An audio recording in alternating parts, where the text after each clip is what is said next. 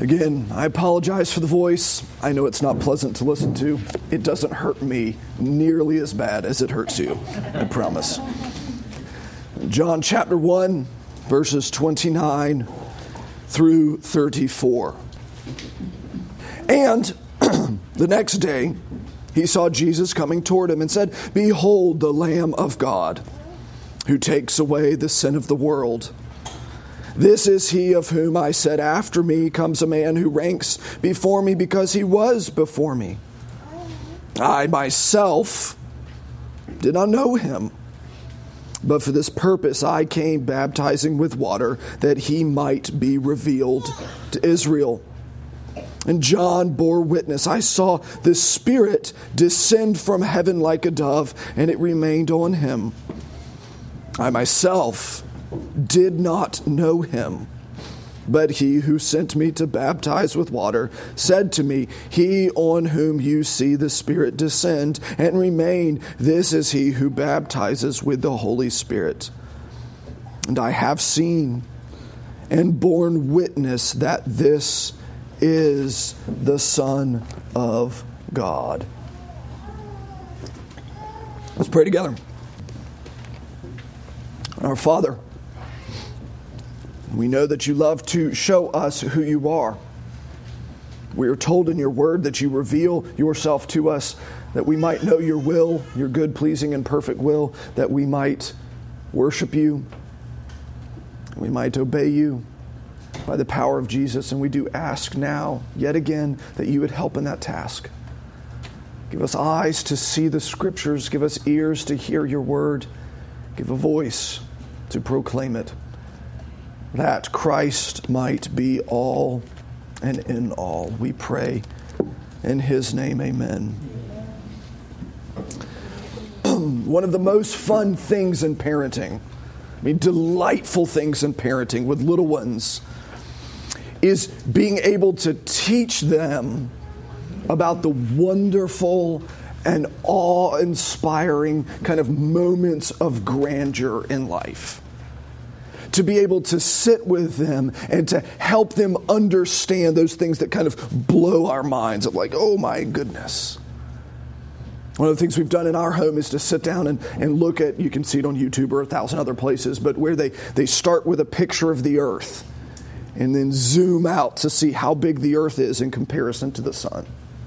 And then zoom out to see how big our sun is in comparison to the next biggest star, and in comparison to the next big, and by the time you get to the largest known star, you can't even see the sun, much less the earth. And it's fun watching the children as their minds kind of are opened and expanded, and they're like, "This is amazing." Yes, I know. I've been enjoying it for years. It's fantastic. Or when you look at the sea creatures of the deep, the things that God has made, or watch an octopus, the way its camouflage works. You can see its camouflage, and it changes to look just like a rock, and then it's a different color, and it's fantastic.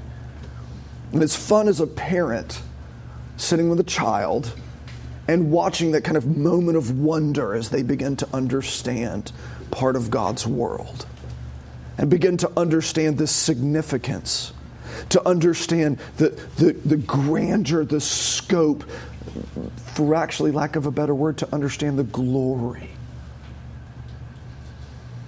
And in John, the whole book, but particularly these first chapters, God the Father is doing that with us. It's through his word that he's, in essence, come and sat with us and said, "It's time for me to show you my glory." Now, you're not going to understand all of it. You're not going to comprehend all of it. You're going to read it 1,000 times, should the Lord preserve your life that long. And you'll constantly learn new things. But this is a lesson, an exercise in glory. And the Holy Spirit, and John being very excellent in their writing skills, obviously, Holy Spirit is God, is writing this one to capture that sense of grandeur and glory and to kind of blow our minds as we interact with who God is, but at the same time also challenge us to think about our standing before Jesus. to think about who is this Christ? Who is this Jesus Christ? And what do I think about him? What do I believe about him? And how do I live in light of him? This twofold kind of purpose of John of capturing glory and challenging belief. And thus far in the passage, it is centered around one thing and one thing only: the person of Jesus Christ.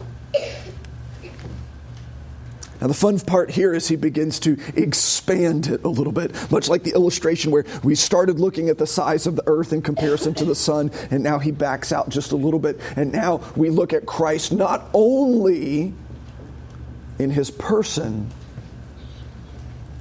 but now also in his function.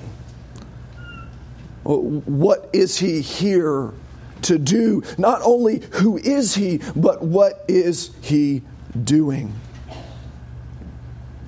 And so we pick up in the text here, and as we've said, John, the very beginning here, it's the next day, the next day, the next day. He's telling this story to parallel Genesis 1, to remind us that Christ is the agent of creation, and upon his arrival here, it's kind of rehearsing, it's replaying, it's reminding us of what has already taken place.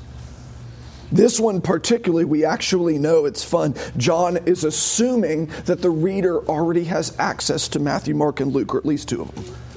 He's assuming that we've had a chance to read those, and he's telling us kind of the highlights as he strings them together. We actually know from Matthew, Mark, and Luke exactly which day this is. This is the day he comes back out of the desert after temptation. You remember this, the ministry of Jesus. His ministry begins with baptism. The Holy Spirit descends upon him. And immediately after baptism, what does he do? He goes out into the desert for one-to-one, mano-a-mano warfare against the devil himself. And he has all of the most spectacular temptations thrown at him. Many of which are, at their very essence, the most cheeky of things I could possibly imagine. To tempt Jesus to just slightly and cleverly stop being human. Just don't be fully human and give in. And after King Jesus wins his victory over the devil, the angels minister to him. He comes out of the desert, and we pick up here. The next day he saw Jesus coming toward him, and John says to the folks around him, "Behold," and again, that I can't yell, my voice isn't here, right? But it's that one that's it's supposed to kind of grab you by the collar and kind of make you pay attention. That's why it's in the text. That's where you're supposed to kind of shout as a preacher to make everybody's heads come up and go, "Oh, I can't believe he's getting that excited. I thought we're in a Presbyterian church. Why is he raising it?" That's what it's for. Behold, pay attention, what's introduced next. This one that you see walking in over the hill, he is the Lamb of God. And honestly, for most of us today in suburbia, our closest affiliation with a lamb is either a mental image of a cartoon character of some kind or a petting zoo. That's really what we think of. I mean, we don't have a whole lot more, most of us don't have a whole lot more experience with lambs. And the last time I saw a lamb was probably a decade ago. I don't spend a lot of time out on the farm. But for the Jews, that would not have been the case.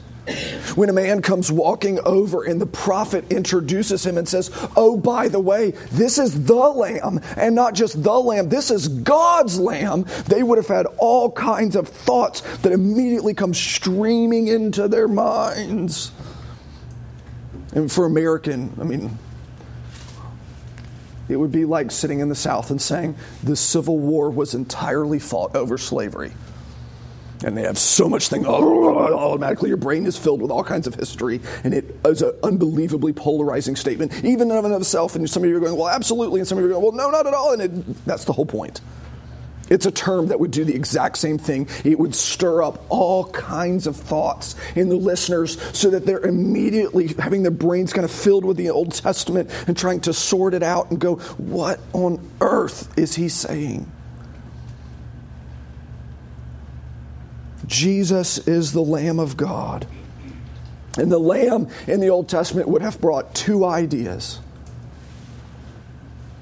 first would have been the idea of purity. That when you would say a lamb to an Old Testament Jew, their first thought would be this is an idea of purity attached to it. They use lambs all of the time in worship. Sacrifice in the morning and in the evening and twice on Sunday, or Saturday for them. But that's their pattern of living. And their whole worship structure is built around the lamb. And the lamb always had to be pure. You remember we've been in the Old Testament not long ago and preaching, and one of the great criticisms is that they're offering blemished lambs. God condemns them. He damns them for offering blemished lambs. And so the idea here would be, behold, here comes the one that is the purity of God. Wow, that is a statement right there. I mean, that is a statement. There's no kind of equivocating there. There's no ambivalence. There's no kind of mushiness or like, maybe. No. This one you see coming over the hill, he is the purity of God himself. Wow. But see, that's not the only idea that a lamb would have brought up. That's one. The other thing, and this is unbelievably interesting for Jews, is the second idea would have been contradictory to the first. The first is the idea of the lamb as purity. The second would have been the idea that the lamb is the sin bearer. Because the function of the lamb in their worship was constantly to be the image, the portrait, the symbol of the sin bearer. That when it's time for Passover, what do? We slay the lamb in remembrance of the time when the Lord used the lamb's blood to save us, way back in Egypt. It's almost Passover time, actually, when this is happening. It's just a matter of days before, weeks before. In the worship service weekly for them or daily for them, when they have the sacrifices offered morning and evening and then twice on Saturday, it was the sacrificial lamb that was the portrait of the sin bearer. Their sin was placed upon the lamb and the lamb's blood was shed. You may not have caught it, but we already just sang that. Not all the blood of beasts. It's one of my favorite hymns in terms of the image it captures. Those middle stanzas, you may not have paid attention. I stand there like a penitent. I place my hand upon, not a lamb, the Lamb of God. And instead of the lamb, some little fuzzy, stinky, obnoxious creature being killed, it was the Savior that was killed, and my sin was passed on to the sin bearer.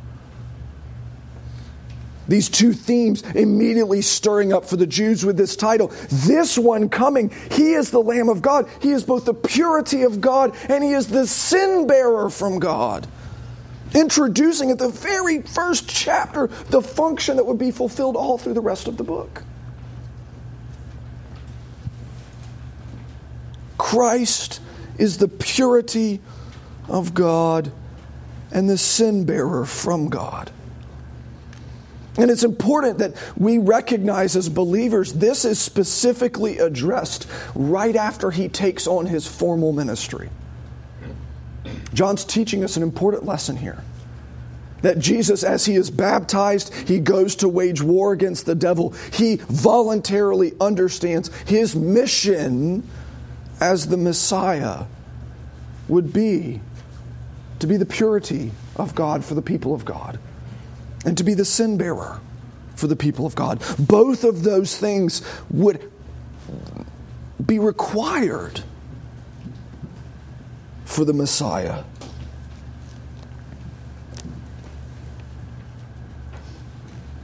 And honestly, we could stop right there and just sit and think for like months. What does it mean that Christ is the purity of God? And he's the purity of God for me? I mean, let's be honest, some of us converted early on in life. And I pray for all of the wee little ones in here, that's their story, and they have no days remembering what it's like to not know Christ. However, there are many or not, that's their story.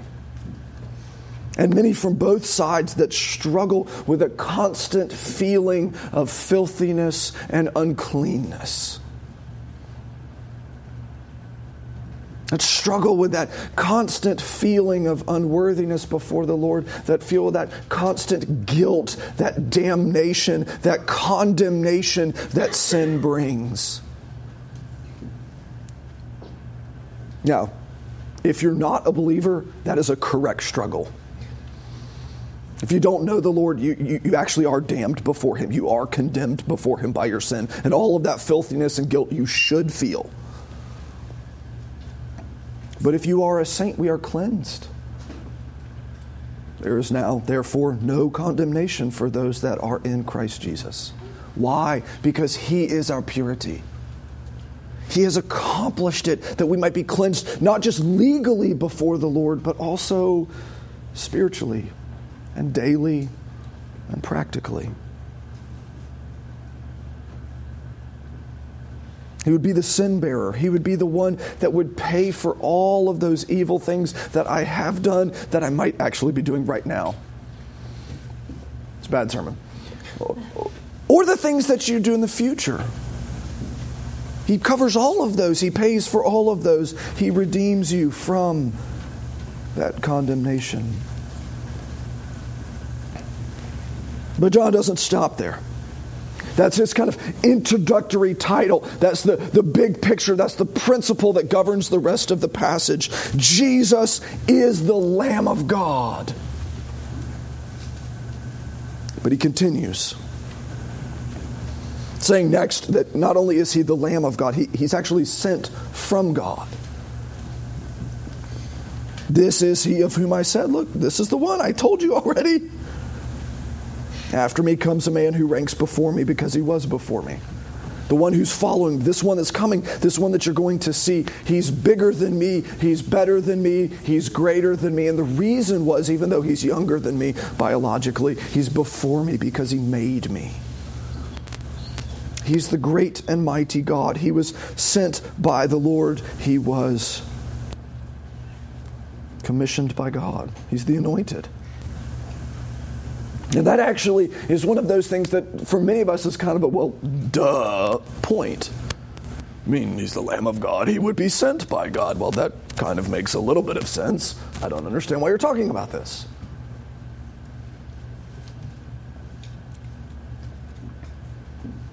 And again, because actually what it reflects about the character of the Lord.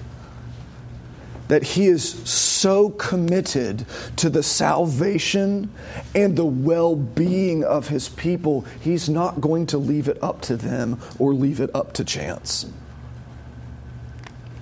That's an important point to reflect upon. That the Lord is so committed to your salvation. He's so committed to you walking with him, being transformed by him, looking like him, having life in him, having forgiveness of sin in him, having peace of conscience, having kindness in him. He's so committed to you being transformed, he's not leaving it up to you. And for those of us that are actually honest about our own abilities, that should be an unbelievably comforting statement.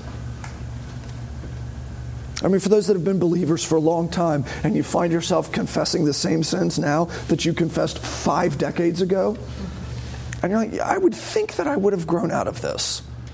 I've had a half a century. I haven't. But I would think I would have. It should be comforting because, yeah, you're absolutely right. You probably should have, but you haven't. And if your salvation was dependent upon you, you would be in dire trouble. If your hope before God, either for salvation, conversion itself, or even for continued growth, depended upon you, you would be in so much trouble.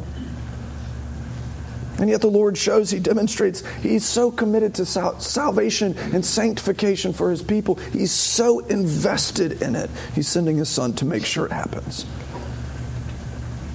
To make sure it's accomplished. To make sure it is inalterably secured. To make sure. You've heard me say before, but I love this.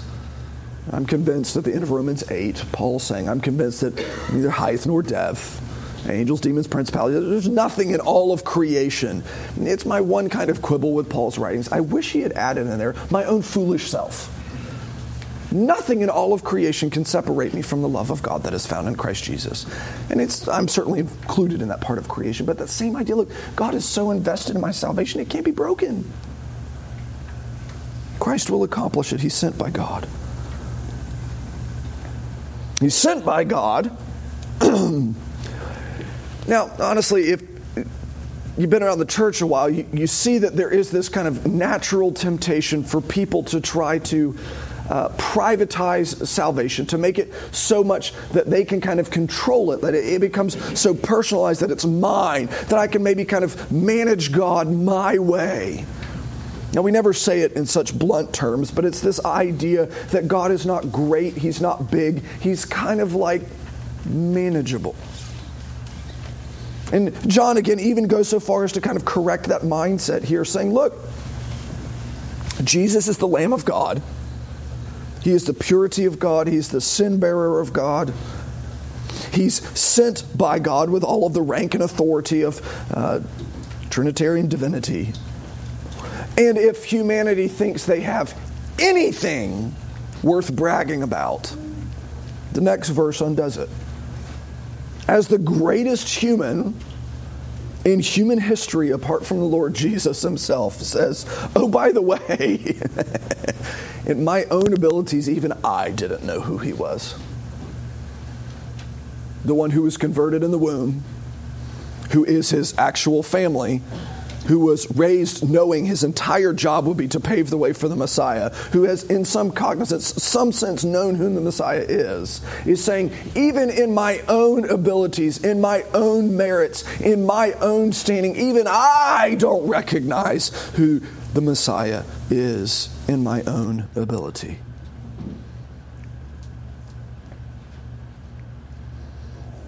Even the one who is the front runner, the one who paves the way for the Messiah, saying, oh, by the way, the Messiah is following right after me. Even that guy doesn't know who the Messiah is, apart from the Lord coming in and working in his mind and illumining him and showing him. So much so, he actually says it twice. 31 and 33. Look, I'm telling you people, I don't know who this is in my own flesh. It took God showing me who the Messiah is. He told me, well, I baptized with the Spirit. That when the Spirit shows up, that's the guy. And lo and behold, it did. You see, what he's teaching us is that this Messiah, who is the Lamb of God, who's sent from God, can only be revealed by God. Can only be revealed by God. And again, I might just gently poke at ourselves in this regard. It is astonishing how highly we think of ourselves. It is astonishing the opinion we hold of ourselves. How highly we think of ourselves. I mean, how willing we are to take that thing that we've done like 9,000 times this week and not call it a habit. Really? You did it like 1,000 times this week. How is that not a habit? I mean, I would think that would be the definition of a habit. Well, I don't like it, therefore it's not a habit. Our willingness to just assume the best about it is just astonishing. It's mind-blowing how high of a view we have of ourselves. And again, here, so much so that we might even assume we have the ability, even in our own strength, in our own mind, in our own excellence and intelligence, to some way reduce that glory of Jesus just a little bit. To make him just a little bit manageable. To make him just a little bit more accessible by my own ability. To say, well, I know he's the Son of God. I mean, I know he is. And I know he was sent from God. I get that. But doggone it, I'm clever enough that I figured that out. Yeah, see, again, that's that high view of self sneaking in. That's that high view of self creeping in and trying to inflate our own value, to inflate our own abilities, to inflate how we think we are. You see what that's doing is that's your flesh trying to find value in self. It's trying to say, look, I'm so smart. Look, I'm so handsome or pretty. Look, I'm so funny or unfunny, which sometimes ends up being funny. Look, I am so whatever it actually is. I'm so this. I have meaning in this. And John's saying, look, no, you have to have meaning in Christ. You can't find meaning in self. Yourself, you can't see Jesus. You can't know Jesus. You can't pay for your own sins. The self is the problem. You need to see Christ. Sent from God, revealed by God, and anointed by God. And John bears witness in 32. He goes back and tells the story again of the baptism. That the Lord Jesus, the very Son of God, the purity of God incarnate, the sin bearer from God, actually came and was baptized to have the Spirit of God placed upon him in special measure. That Jesus actually understood the difficulty of his mission so well that he submitted himself to be filled with the Spirit, to have all of the help of the Spirit. And again, I just find it so interesting how independent we are as creatures, certainly as Americans, where we like to think we can all do it on our own. And here's Jesus, the Son of God, and he can't do it on his own. He's doing it with the Spirit. He has the Holy Spirit descending upon him and empowering him and working in and through him. And we're like, I got this. I'm all right, it's fine. It's no biggie. I mean, I know Jesus couldn't do things by himself, but I'm all right, I'm good to go. Yeah. What a mess. Instead, you have Christ who's baptized with the Holy Spirit. And in fact, actually is baptized with the Spirit, and as part of his messianic, his Messiah function, would then be able to baptize others with that same Spirit. To pass on what was given to him.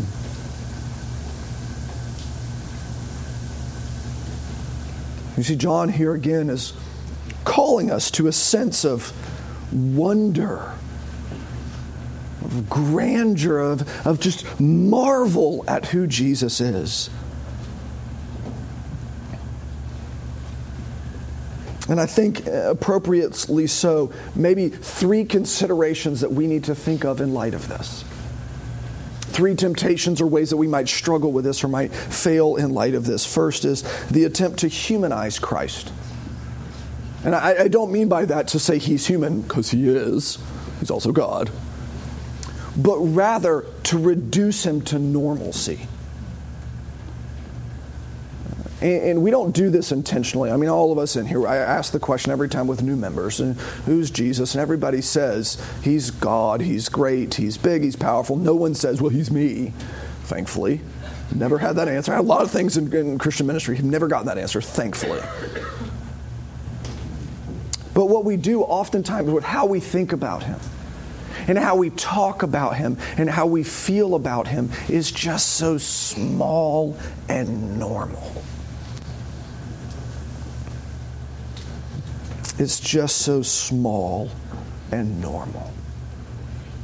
If you've ever been privileged enough to travel the world and go to like a third world country or somewhere, a developing country or a place that's unbearably poor, almost always the thing that is the most difficult for wealthy suburban folks from America, the thing that's the most difficult to process emotionally, is what they are willing to tolerate as normal. It's soul destroying to be able to stand there and say, oh, you know, eating a meal every other day, that's considered normal for you, and you're okay with that. It doesn't bother you. You'd prefer to eat more, but you're comfortable with those terms. That's normal. I'm like, I'm normal having a snack whenever I want, much less the meals, and maybe 4 of those, who knows? what they consider normal. And it's that same kind of moment of shock of saying, we should be a little bit awestruck, a little bit concerned that we take Jesus and we make him so normal and so small. And so boring and so ordinary. And so simple. Again, I've used the illustration before, but it is indeed absolutely my favorite. Nikki and I went to the Grand Canyon for our honeymoon, and I told you, my first thought when we got up, we drove up over the hill, get out to the Grand Canyon, and my first thought was, it looks photoshopped. It's so normal looking, because I've seen it everywhere. I've seen the pictures, it's so big, I can't understand it, it just looks so small. And you see what I did is I reduced it.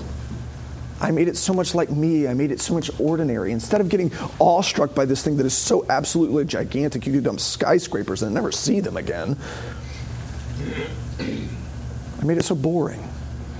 And many of us do that same kind of thing with Christ. Instead of being kind of overcome with the glory that he contains, being overcome with his purity or his mission, we reduce him in our minds. Now, we don't reduce him in his actual abilities because he's Jesus and he's independent of us. But we see him so smallly. Or second way kind of maybe that we do this is we actually then, instead of doing that to Jesus, we actually will do that to the Christianity, to the faith as a whole.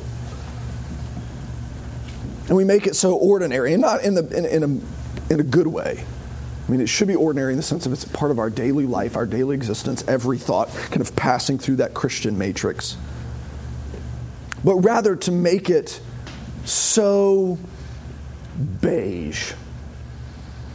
Right? Not one thing or the other, just kind of there. Blah.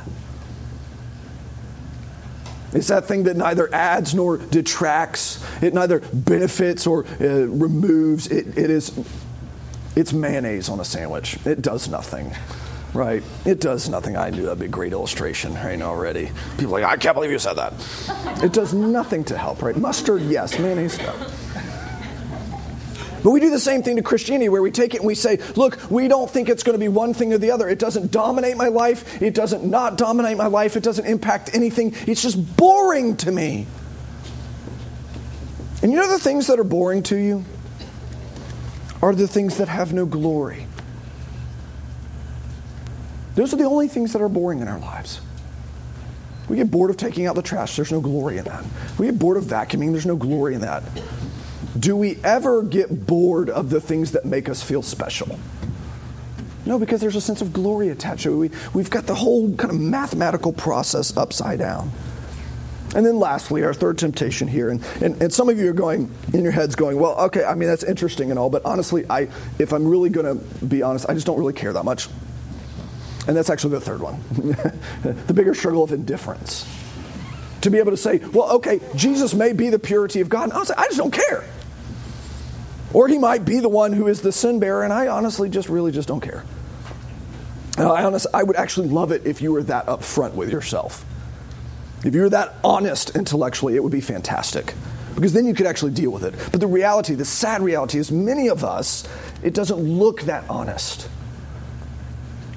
The way that it looks for us is we go 3 weeks and we haven't thought about Christianity outside of church. Or you go in the month of September, how many times did I think about God or Jesus or redemption or salvation or obedience outside of this building? Well, now that's a much bigger conversation, isn't it? It's the same thing, it's just the practical version of it. To say, I'm so indifferent, it's so boring, it's so blah, it's so nebulous, I just don't care. I'm just going to put it away, and it's something, it'll be like, you know what? It's part of my Sunday dress clothes. I got my dress shoes, I got my dress pants, I got my dress belt, I got my dress shirt, and I got my dress Christianity stuck right here in my jacket pocket. And I'll pull it out and I'll put it on Sunday, and then when I'm done, it goes right back in and doesn't show back up at all. And what John is, he's challenging us to say, look, if you do that, it's because you are proving you don't understand how big Jesus is. How glorious he is. How grand he is in his person as both the Son of God and human, or in his function as the Lamb of God, the Redeemer of the people of God. The problem is not with Christ. The problem is not with Christianity. The problem is not even with the church, and it has many problems. The problem is with us. That we in our flesh and in our sin grow so bored so quickly. And in a culture that is amusing ourselves to death and has constant stimulation, the challenge is to maintain wonder at Christ. Now, this is fun because we actually today have a perfect illustration of that. I love how the Lord, He keeps the bar so low for us. It's amazing for His people. He's like, I know that faith is all about believing in things that are unseen, and yet I'm still going to give you something that you can see. I'm going to give you grain and grape. And it's going to remind you of body and blood so that regularly your church should be reminded that you should sit and actively remember that this one who stepped inside time and space, this purity of God, would become the sin bearer of God and would remain under the power of death for a time. Now the fun part is death can't win. Death is way too puny in comparison to Him. And that is really, again, a fun thing to think about. It's been a fun one to ponder as I'm sitting there thinking through Grammy and her homegoing. Death is too small for Jesus, and it's too small for Grammy now. It can't contain her. She's going to raise from the dead because Jesus already has. Christ wins. Now, in this table, we have the same kind of thing where Christ is going to use these ordinary elements, ordinary grain and ordinary grape, to do something unusually spectacular. Where He comes and He ministers to us. Now, not physically, we know where He is. He's seated in heaven. But He comes spiritually in a way that we can't see. And He comes in through the faith that is already within us, the Spirit that resides in us. And for God's people, this table, eating a pinch of bread and a half ounce of grape juice, and spiritually nourishes us and strengthens us and functions like an antibiotic for us, cleansing and killing the bad stuff that's growing on the inside. Saline solution washing away the crud. It's healing and life and strength because it's Christ represented to us. But not just represented, but also present. It's a physical exercise of salvation. Now, the Bible is so clear in holding this sacrament so highly that it also, again, God unbelievably wise and having a low bar for us, recognizes the natural temptation for us will be to not understand this correctly. I mean, the natural temptation is going to be like, I just don't get that. That doesn't make any sense. That's really difficult. And it's kind of the same way we handle with our children. Have you ever tried to explain electricity to a 6-year-old? Electrons passing through. That is unbearably difficult. What it ends up being is if you touch that, you fry. Don't do it. Right? That really is what it amounts to at the end of the day. I'm not clever enough to figure out how to explain electricity to you. I can tell you it's wonderful. I can tell you it's good. I can tell you it is powerful. I can tell you it makes my life better on a daily basis. I can tell you I would have a tough time existing without electricity, but I can't figure out how to explain it to you, 6-year-old. And so I tell you, just don't touch it. And funny enough, actually, as a pastor, I find myself in the same situation with the table. It's powerful. It's good. It makes my life better. I can't live without Christ, and He's represented in some way here. But if you don't understand that, please don't touch it. Because it hurts you if you don't know how to handle it correctly. And that's why historically, our denomination, the history of our denomination, going all the way back to Scotland and other places, has said this table's not for certain groups of people. It's not for children. Same way electricity. Not a good idea to combine children and electricity. Not okay. Don't do that. Not because we don't think the children are believers or we don't think they're lovely people or they're handsome or lovely or intelligent or beautiful or fun to hang out with. None of those reasons. Simply because they don't have the intellectual development yet to understand what's happening at the table. Don't take. Second category is a person who claims to be a believer but's living in unrepentant sin. Meaning, if they're saying, I believe in God, but I'm still committed to doing it my way. Well, the scriptures are abundantly clear. You can't serve two masters. And until you sort that out, you shouldn't do this. Because there's a great danger that you're actually not a Christian at all. Or you are a Christian and you're so sick that the medicine itself might really harm you. So spend the time instead reflecting and repenting and grieving over what you're doing and saying, you know what, you're absolutely right. I'm being a fool. I'm choosing my own ideas, my own habits, my own passions, and my own pleasures instead of Christ's. And that is terrible math because I am a fool. I can't even make myself happy. I'm miserable even in my own decisions. He's the only way to true life. Sit and think about that instead. And third category is for unbelievers. If you don't know Christ at all, it's not your table. Because you can't feed on Jesus if you don't know him. Now the fun part for that is I actually know the remedy for it. It's very simple. You need to come to know him. And a standing offer. If you think you're in that category, my study's right in the back. Grab my jacket. We'll go have a conversation right after church. I'd love to do that. Let's sort it out. Let's figure it out. But let's make sure that you're taken care of. Why? Because just like electricity, there is great power here because God has commanded it and because God has said he is present. This is our chance to remember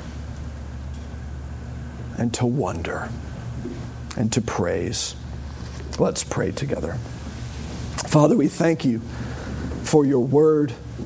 We thank you for your Son, sent on our behalf to be both pure, sinless, righteous, and the sin bearer. Forgive us for trying to create a Messiah in our own image.